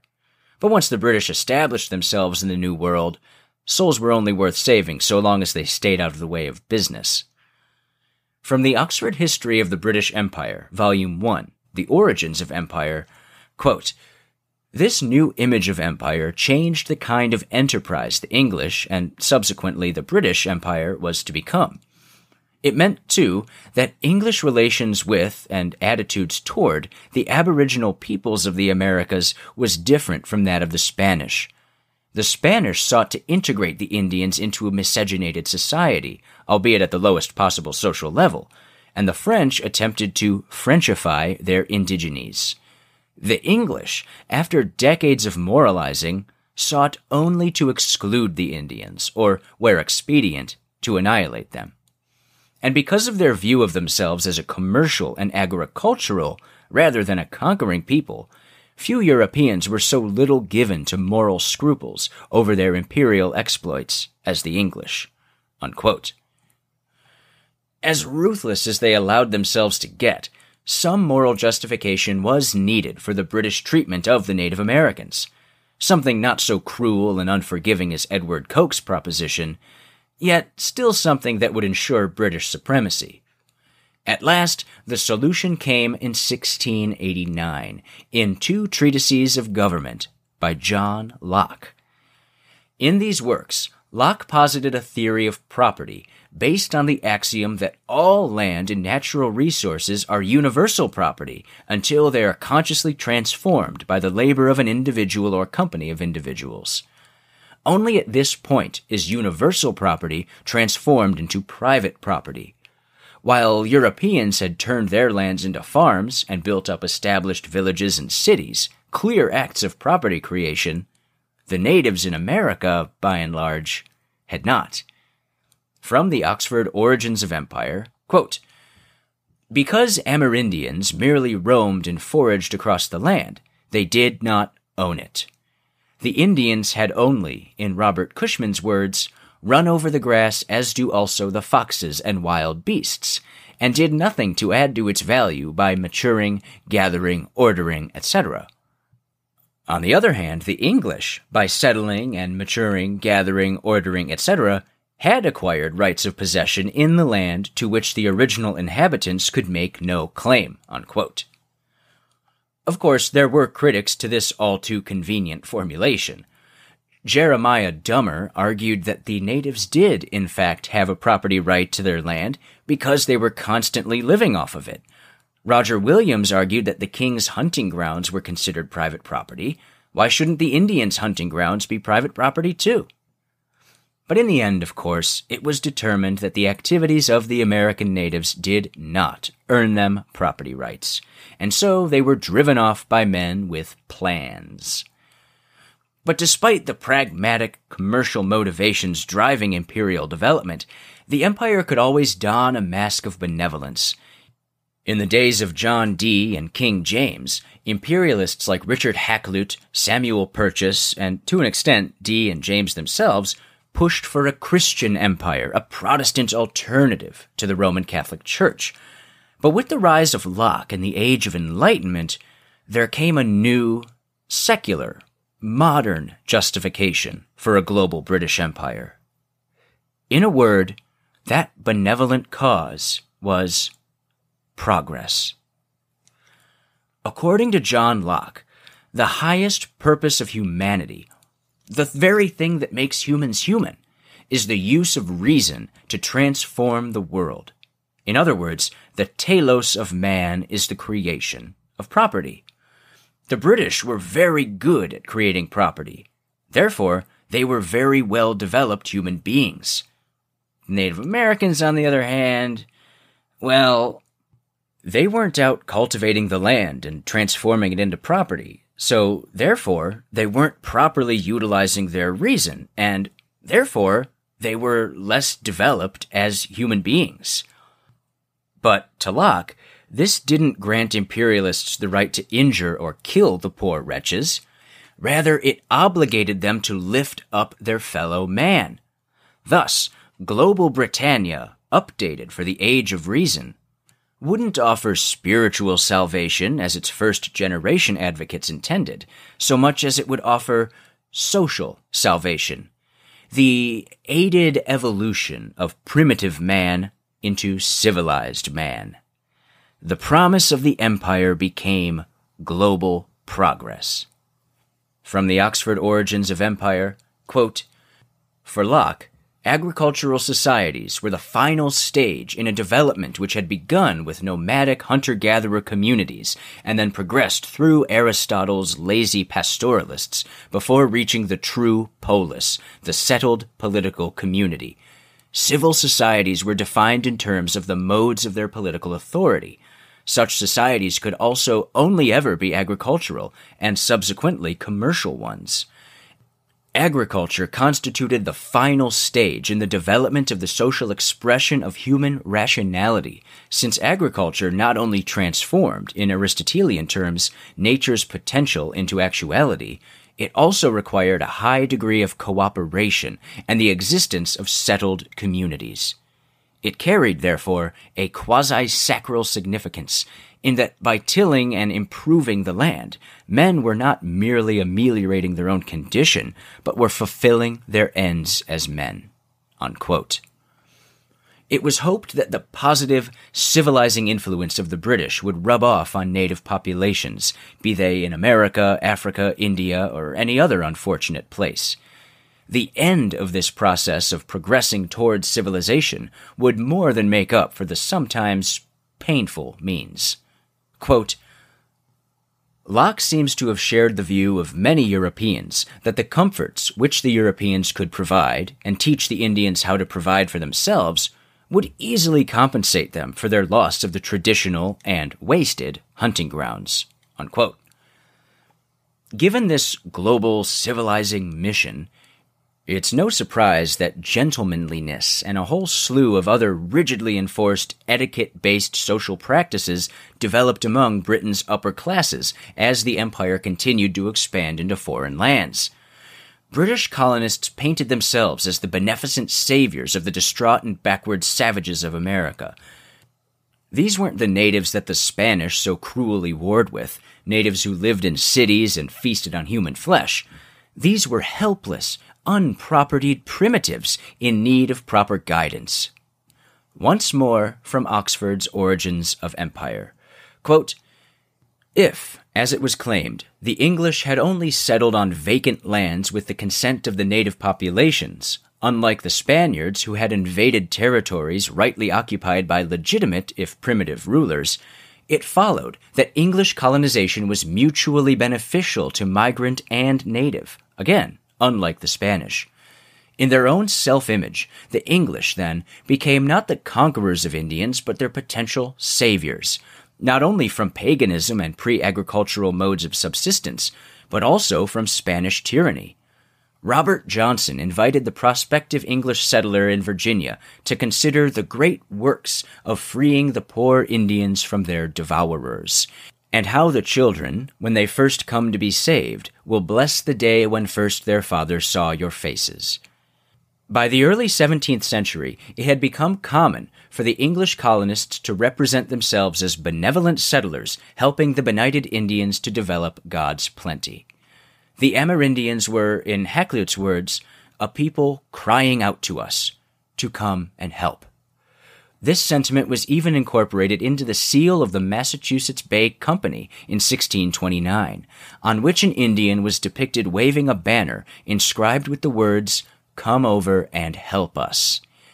In exchange for this much-needed help, increasingly large areas of territory for their own use was all these harbingers of European technology required. Unquote. While the establishment of transatlantic commercial networks may have been the true motive for empire from the very beginning, the justifications for the colonial project always centered around British moral and societal superiority.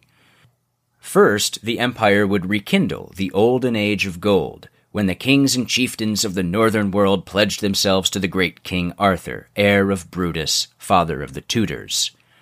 Then the empire would spread Protestant Christianity and combat the despotism of the Roman Catholic Church. Finally, thanks to the material and technological advances which followed from its commercialism, the empire would facilitate the social evolution of the world's inferior peoples. It would maintain this role until its demise, or rather, rebranding, in the 20th century. Ironically, the female Britannia declared herself patriarch of the human race, the master of its moral and evolutionary fate. Whereas the initial conception of the British Empire began with the redefining of imperium, in theory, it would ultimately set this imperium aside in favor of an altogether different sort of power. In 1656, Englishman James Harrington published The Commonwealth of Oceania. This overtly utopian work outlined the ideal republic, a polity which had struck perfect balance between empire and liberty. Despite his opposition to monarchy, Harrington's Oceania would, by imperialists of the Victorian age, be retroactively deemed a seminal text in the annals of British colonialism. Perhaps this is because he and the monarchist imperialists both rode the same white horse. Quote, "Hearken, I say, if thy brother cry unto thee in affliction, wilt thou not hear him? This is a commonwealth of the fabric that hath an open ear and a public concernment. She is not made for herself only, but given as a magistrate of God unto mankind, for the vindication of common right and the law of nature. Wherefore saith Cicero of the like, that of the Romans, nos magis patronatum orbis terrarum suscepimus quam imperium. We have rather undertaken the patronage than the empire of the world. A commonwealth, I say, of this make is a minister of God upon earth, to the end that the world may be governed with righteousness, for which cause, that I may come at length unto our present business, the orders last rehearsed are buds of empire, such as, with the blessing of God, may spread the arms of your commonwealth like an holy asylum unto the distressed world, and give the earth her Sabbath of years or rest from her labors, under the shadow of your wings." Unquote. End of part 2.